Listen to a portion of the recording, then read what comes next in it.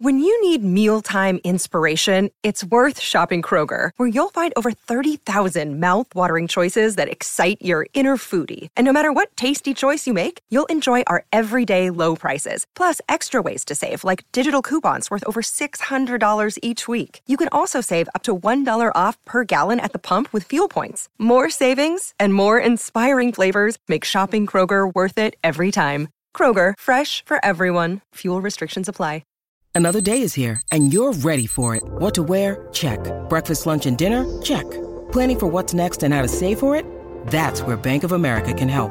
For your financial to-dos, Bank of America has experts ready to help get you closer to your goals. Get started at one of our local financial centers or 24/7 in our mobile banking app. Find a location near you at bankofamerica.com/talktous. What would you like the power to do? Mobile banking requires downloading the app and is only available for select devices. Message and data rates may apply. Bank of America N.A., member FDIC. With one of the best savings rates in America, banking with Capital One is the easiest decision in the history of decisions. Even easier than choosing Slash to be in your band. Next up for lead guitar. You're in. Cool. Yep, even easier than that. And with no fees or minimums on checking and savings accounts, is it even a decision? That's banking reimagined. What's in your wallet? Terms apply. See CapitalOne.com/bank for details. Capital One N.A., member FDIC. Greetings one and all, and welcome to Moments That Rock, a proud member of the Pantheon group of podcasts. I'm your host, Tony Michaelidis. I spent 3 decades working in the music industry, running my own PR company and working as a publicist for U2, The Police, Depeche Mode, David Bowie, New Order, Peter Gabriel, Genesis, blah blah blah blah blah. If you want to know more, feel free to visit my website at www.tonymichaelidis.com. Each week we'll strive to bring you a cornucopia of musical delights, all based around storytelling. There's archive interviews from back in my radio days with the likes of the Ramones, Steve Winwood, the Cramps, U2, etc, etc. And we also have some great stories from some industry insiders. Right, intro done, on with the show. Well, ordinarily that would be the case. We do have these features in the Moments That Rock podcast brought to you here from Pantheon group of podcasts. But nevertheless, this week's a little different. I thought when I started this it would never stick to its regimented format, but that's kind of tedious if it is. Today, I'm proud, delighted, thrilled, overwhelmed to bring you Peter Hook. I talked to Peter last year, so it's a kind of way back then, but it's not too far way back then. Just to give you a brief introduction, if you didn't know it, Peter Hook was a founder member of Joy Division and New Order, which he founded with Bernard Sumner. The first in 1976, after they went to see the Sex Pistols at the Leicester Free Trade Hall, legendary show. And then in 1980, when Ian Curtis committed suicide, they reformed as New Order, with Gillian as the keyboard player. He released 1 album after that, Revenge, 2 albums with Monaco, an album with Freebase.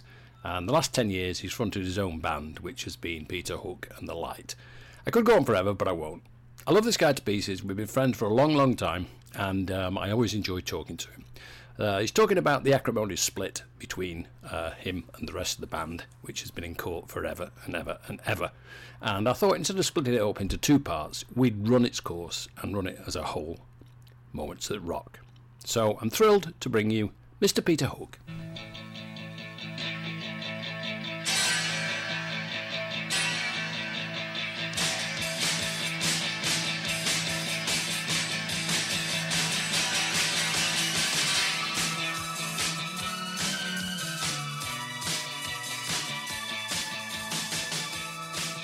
Looking back with everything that's gone on with court cases and everything with New Order, and you know, you had an auction for all your memorabilia and stuff. Have you lost a little bit of fond affection from those days? Did you kind of want to exercise yourself in a way?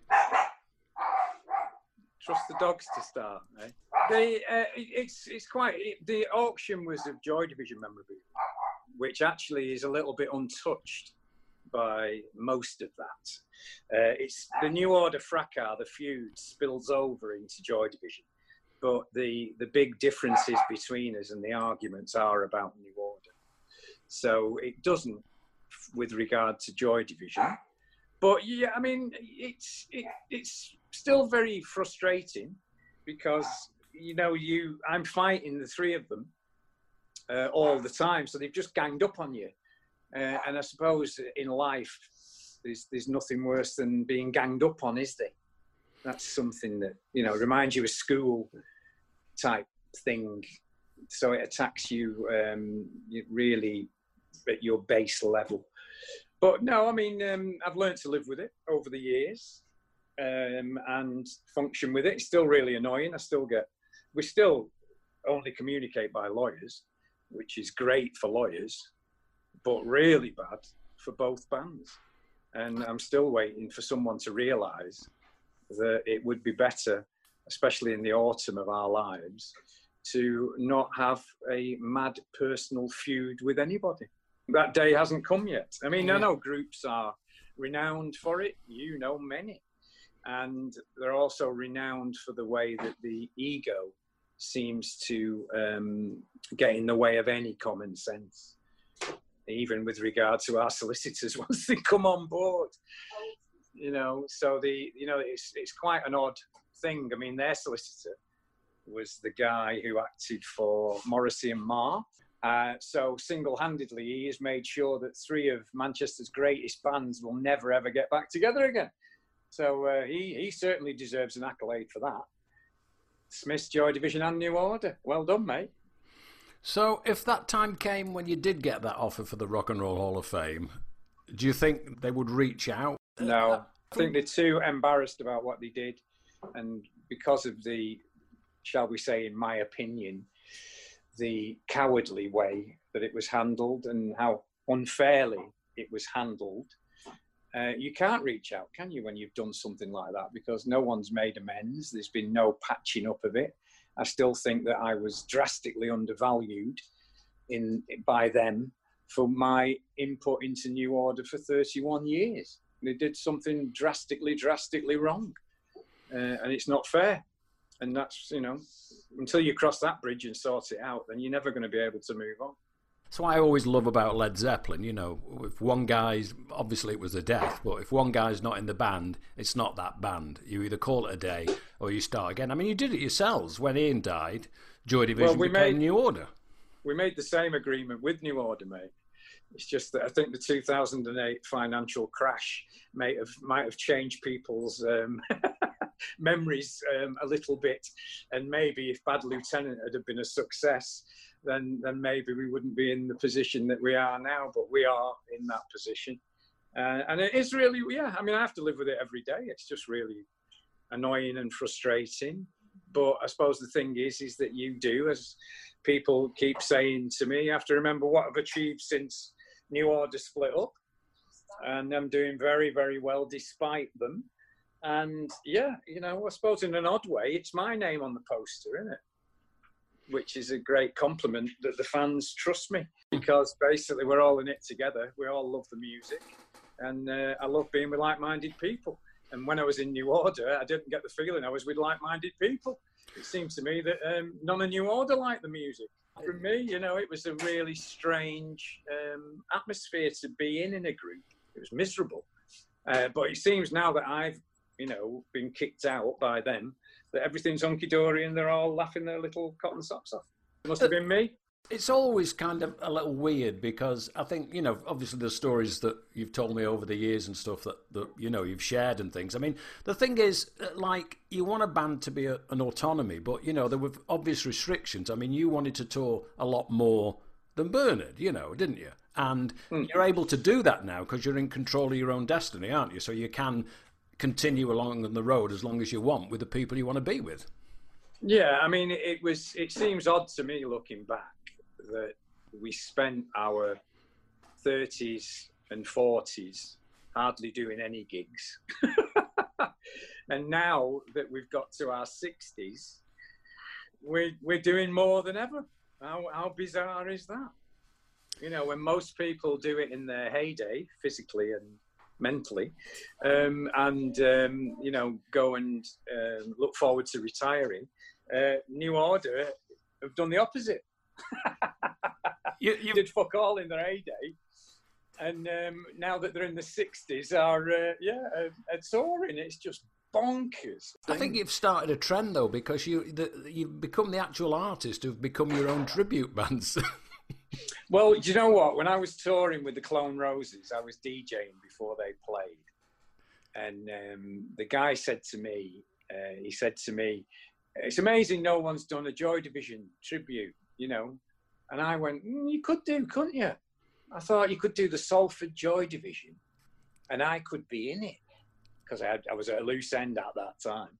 And he laughed and said, okay, you cannot be in your own tribute band. And I proved him wrong.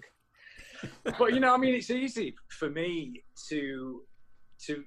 it took a long time to get round to it. 2010, I mean, I was just looking at, this is our 40th anniversary for New Order.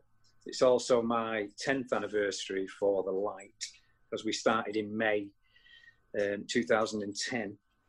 And yeah, I mean, it took so long to do it. And then when I did it, I thought, why the hell wasn't I doing this before? But I mean, you know, New Order had only split up in February 2007. And Bernard went, you know, hell for leather into Bad Lieutenant. And I went into Freebase. So I think we both thought our careers were, you know, that was how it was going to be in the future. So, you know, Freebase took a while. Too many Chiefs, not enough Indians, I think. And then I was at a loose end. And, you know, to go back to playing, it just struck me that throughout the whole of our career, we'd never done anything as New Order to celebrate Joy Division's ongoing success, legacy, and influence on music. We'd never celebrated 1 year, which was understandable. We never celebrated 10, 20, 30. And I thought, oh my God, this is ridiculous. I thought, why the hell? And it seemed much clearer. Being in New Order, it was frowned upon in many ways. It was actually frowned upon by Rob Gretton. He didn't want us to do anything that deviated from New Order. We lived with that right the way through. That became the mantra. When I started DJing in 2004 professionally, Barney was livid that I was DJing and using the Joy Division and New Order name to promote it. He felt that that was really wrong, which was funny because when he DJ'd, it was okay to use the Joy Division and New Order name. So it became really, don't do as I do as I say, which caused a lot of resentment. And the DJing was great. As you know, it's a great career. Being paid to play someone else's music, if you've got the balls to stand up and do it, is wonderful. And I must admit, since I've been concentrating on playing, I really miss it. But it's not as good as playing your own music.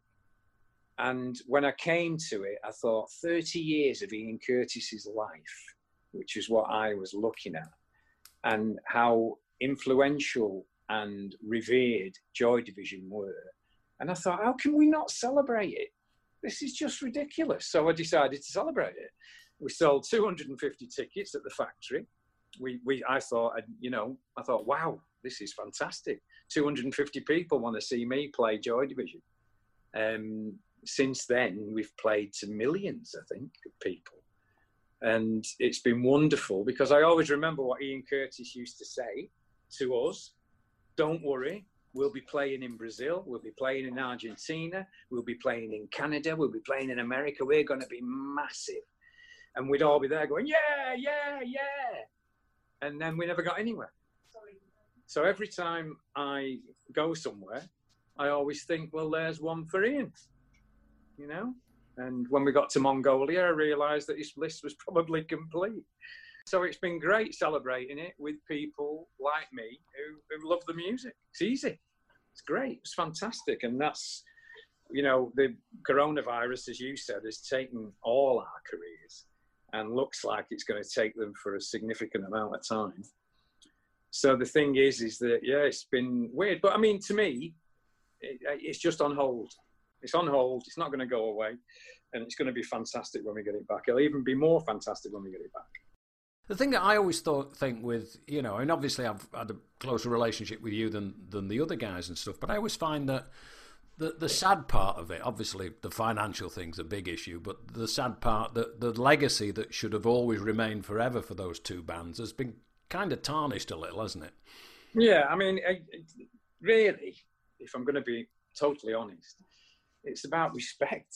Because if you'd have been shown a little bit of respect, it would have been so much easier. But there's just been a total lack of respect to each other.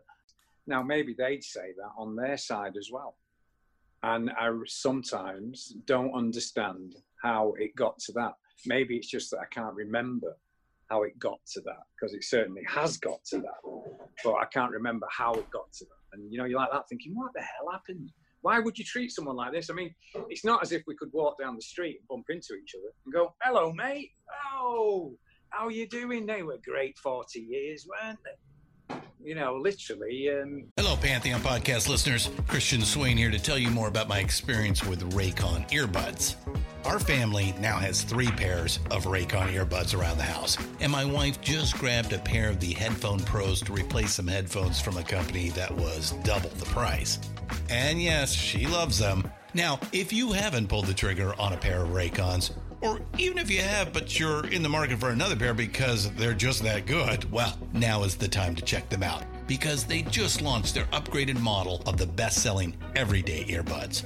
With Raycon's upgraded everyday earbuds, now you also get active noise cancellation, ergonomic design, and multi-point connectivity that lets you pair with 2 devices at once. New quick charge function, 3 customizable sound styles, plus awareness mode. Available in a variety of vibrant new colors to complement any and all skin tones.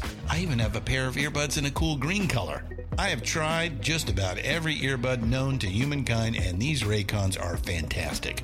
Seriously, if you've been wanting to check out Raycons, there truly is no better time. You're going to ask yourself why you didn't check them out sooner, and Raycon offers a 30-day happiness guarantee. So what are you waiting for? Go to buyraycon.com/Pantheon today to get 20% off your Raycon order, plus free shipping. That's right, you'll get 20% off and free shipping at buyraycon.com/Pantheon. buyraycon.com/Pantheon.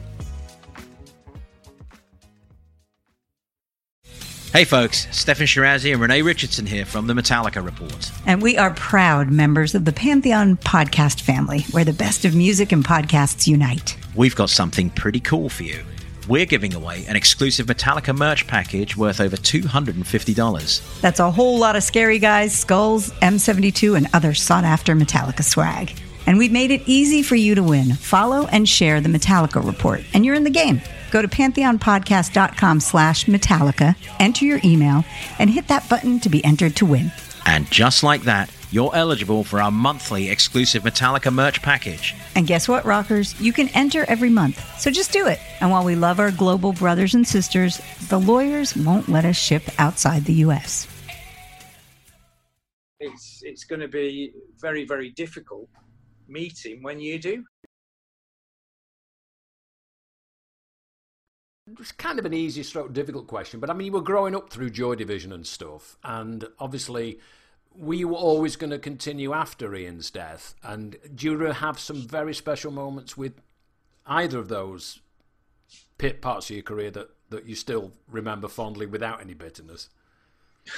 Well, not really bitterness. A lot I remember without any bitterness, don't worry. It's funny because the wife was asking me that just before, while we were having some lunch.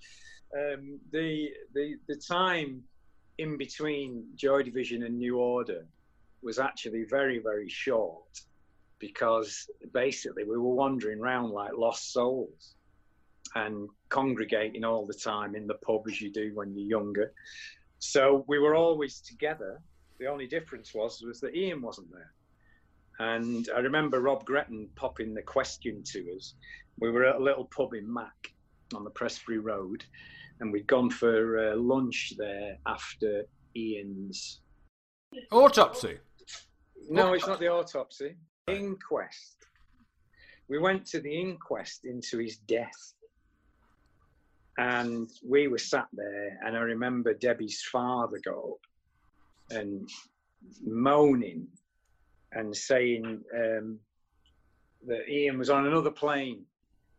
He was on another plane, that lad. He was on another plane. And I thought, I wish he'd have been on that fucking Boeing 707 to fucking America, you bastard. He should have been on that plane. That was the next day, wasn't it? Well, it was the next day, yeah. But yeah, so Dad obviously, you know, had his own opinion about Ian Curtis.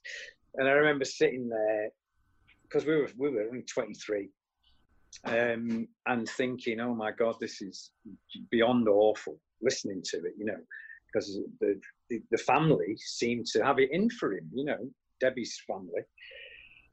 But yeah, he was, you know, the gavel was brought down. He'd committed suicide. And we went and had some lunch at that pub. And we were sat there, and Rob Gretton said to us, well, what are you going to do now, you lot? Are you going to go back to work or what? And we'd only been professional for less than 6 months. So we'd only just left work. So me and Barney went, oh, I'm not going back to fucking work. No chance, you know what I mean? We don't want to do that. Steve was working for his dad, so I don't really particularly think it made much difference to him anyway. And he said, well, are you going to carry on or what? And we said, yeah, we'll carry on. We'll carry on making music. I mean, we did have a fair bit of music left that we'd been working on with Ian. You know, we had Ceremony in a Lonely Place. We had ICB, as it happened, funnily enough. So we had a lot of ideas that were knocking around. And I remember going home after that meeting in Prestbury. And over the weekend, I got Dreams Never End. And when we started again on Monday, went into the practice place and started writing Dreams Never End. So we were off, you know, we just didn't take it in the same way that we didn't react to the grief.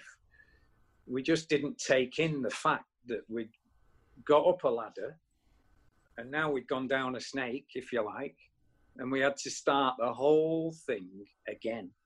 But one thing we did know, which was very respectful to Ian, and very, very noble of us all, was that we knew that Joy Division was dead and buried and we'd have nothing to do with it.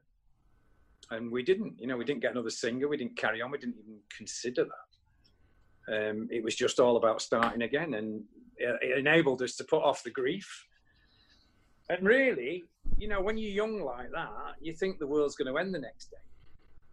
You know, as you get older, you realise there's no bloody rush. Could have had 6 months off, it wouldn't have made a blind bit of difference. But focusing our minds on getting new songs together and finding a way to play them did keep us away from grieving. You know, the shock was sort of pushed to one side because we all dived into New Order. And it did work, you know. New Order became much more much more successful commercially, quickly than Joy Division did. And, you know, it just grew and grew and grew. And then that enabled you to completely forget Joy Division. Closer coming out, Love Will Tear Us Apart being a hit, you know, the ongoing legacy of Joy Division that seemed to multiply. We just ignored it, you know, and it worked. It worked for New Order, without a doubt. I think the fact that you, considering your age, jumped straight back into what was like your passion, music, because the other things that could happen, you could sit there beating yourself up thinking, could we have done anything? Well, we did do that. You know, we did that a lot, and really, I suppose that's one thing that never leaves you. I was reading an article this morning about it when, you know, it's always that thought, did we do enough? Could we have done more? Could we have stopped it? You know, and the answer is you couldn't, because it happened. You know, there's no going back. But yeah, you do have to live with that. But you think of, like, you know, a lot of the artists, you know, the legendary Ian Never Made It to the 27 group, but all those were like kind of drug related deaths and things. But I think the whole kind of, you know, the situation with depression and stuff with artists over the years is just like, it doesn't go away, does it? Well, no. I mean, and I think that'll be one of the big legacies from this coronavirus thing, is how it's going to leave people after it. You know, I get the odd thing with mates. One of them will have a really dark day and get very morbid and all this, like you see it coming. Becky has it with her friends, both Bea and Becky have it. You know, every so often you'll just wake up and think, oh, shit, you know. So it's one of those things that's going to be a scar, if you like, forever. But yeah, I mean, you know, Ian, anybody looking at him would go, what did he have to be depressed about? really. You know, his band were on the way up. He was going to be a huge star. It was obvious. He had a new girlfriend. It's like, you know, but we've all been there, haven't we? And the thing is that his epilepsy certainly didn't help his mental position. And the interesting thing I felt about the Joy Division documentary that was done in between Control and 24 Hour Party People is that they took Ian's prescription to a modern day epilepsy expert in 2008, whenever it was. And the guy looked at Ian's prescription and said, oh my God, this was guaranteed to kill him. Oh my God. That was the tablets that he was on. So the actual treatment for epilepsy was so barbaric at that point that it, you know, it was now 30 years later, you could turn around and go, oh my God, he had no chance.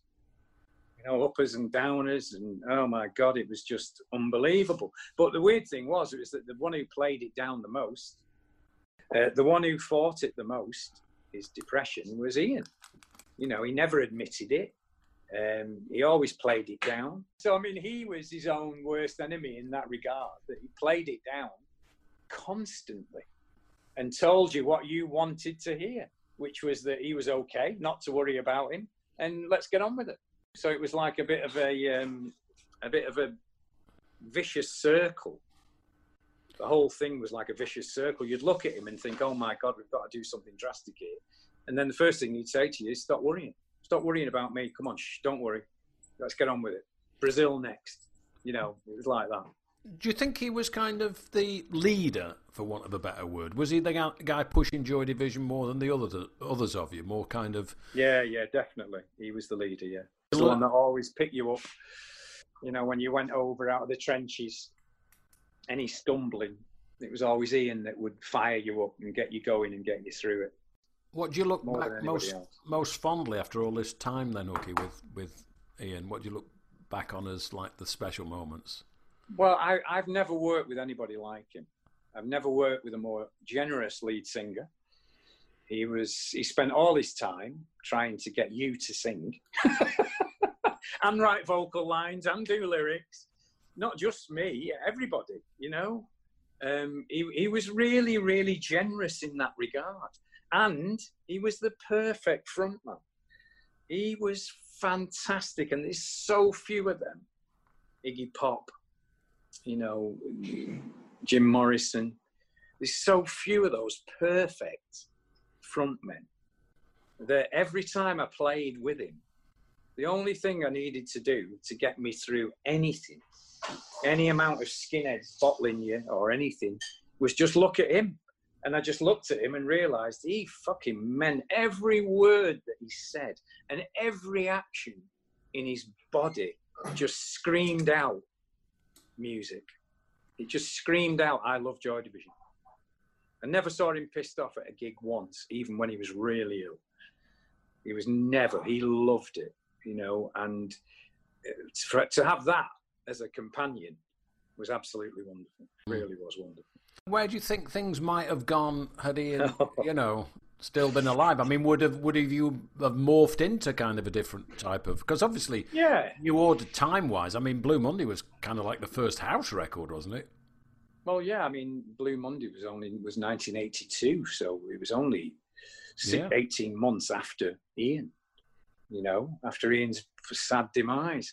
So the thing is that Ian would have been singing on it without a shadow of a doubt. Barney actually probably would have enjoyed it more, doing all the synths and all that crap, which is the bit he loved, and then having to do the vocals, which he told us was the bit he loathed. So yeah, he probably would have loved Blue Monday more. And one of the greatest things in history, surely, and I can't believe no one's done it, would be to put an Ian Curtis vocal line on Blue Monday just to see what it sounded like. It'd be wonderful, wouldn't it, to see where it could have gone with that bit of a dark edge, which it's interesting. So no, I think musically we would not have changed. I think it would have been exactly the same. As to whether it would have been easier or not, or whether Ian, you know, would have loved the group as much as he did when he would have been living with his epilepsy, or when, you know, he'd actually gone full tilt and gone with a knee, because they hadn't really formed a true relationship together, whether that would have been different or whatever. You know, it's something we'll never know, mate. Many things we'll never know. It's incredible the influence that, you know, the band had. I mean, I'm obviously from working with you two right at the beginning, the connection there where they were such huge Joy Division fans, and the Martin Hannett connection and things. It's kind of like there are a lot of positive things that went other ways towards bands that kind of inspired them at a time. Yeah. I mean, I thought that Bono's message to Tony Wilson was very sweet, and I did like his 60 letters, although he got it wrong. He said he came to see us in Strawberry. Poor bugger got mixed up. He came to see us in Britannia Row in London, so he was only 250 miles out there on that one. But, you know, the sentiment is lovely, and it's, yeah, I mean, you know, the thing is you two do have to be admired. I do love it whenever we go anywhere that we've never been before, playing as the Light. And I always wonder who's going to be there to greet us. And it is wonderful that you get there, and there's a lot of bald old blokes like me and you, but there's also a lot of kids. And the way it's gone down the generations is amazing. And, you know, to have 17, 16-year-old kids coming up to you and asking, what was Ian Curtis like? But I'm here at 64, you know, is a bit bizarre. But the music touches me still. I love playing it. And the thing is that as long as there's somebody there that agrees with me, then they'll, as my wife says, they'll be wheeling me on, you know, to carry on doing it. Yeah, it's weird. It's a weird situation to be in. And it is very odd, I must admit. 40 years seems to have gone by in the bloody blink of an eye in some regards. And then sometimes you're sitting there thinking, my God, yeah. Let's hope we get another 40, eh, mate? But, you know, life goes on. And I think the thing about, again, coronavirus shows you is that you never know your moment. And really, you should be living life to the full. And I must admit that I think from my point of view about you is that you forget how many momentous occasions in music you've been at. And I bet many people have said to you, you should do a podcast, because you were there, you were in the right place at the right time. In some mad places, you've seen some crazy, crazy events, you know, in this rock and roll world. You should be talking about. Well, yeah, probably are. It's how many times you have to text you and say, you're doing this or not? Right. Oh, man, you know. Well. Thank you for the accolade, kind sir. Always great talking to Peter Hook. Been friends for a long, long time now, working with the band Joy Division back in the day and New Order, and managed him through his Monaco years. I always look forward to seeing him when he comes over to America, and it's always good to have a chat with him. He's really articulate, interesting, and there are great stories. I mean, he's been in one of the most influential bands over the last 50 years, in two of them, in fact, as he said himself, Joy Division and New Order. Shame, all came to the messy end that it did.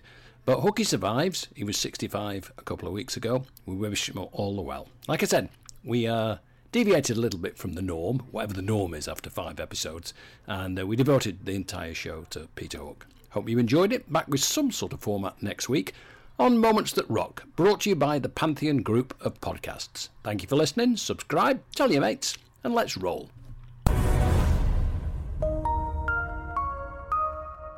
With one of the best savings rates in America, banking with Capital One is the easiest decision in the history of decisions. Even easier than choosing Slash to be in your band. Next up for lead guitar. You're in. Cool. Yep, even easier than that. And with no fees or minimums on checking and savings accounts, is it even a decision? That's banking reimagined. What's in your wallet? Terms apply. See CapitalOne.com/bank for details. Capital One N.A. member FDIC.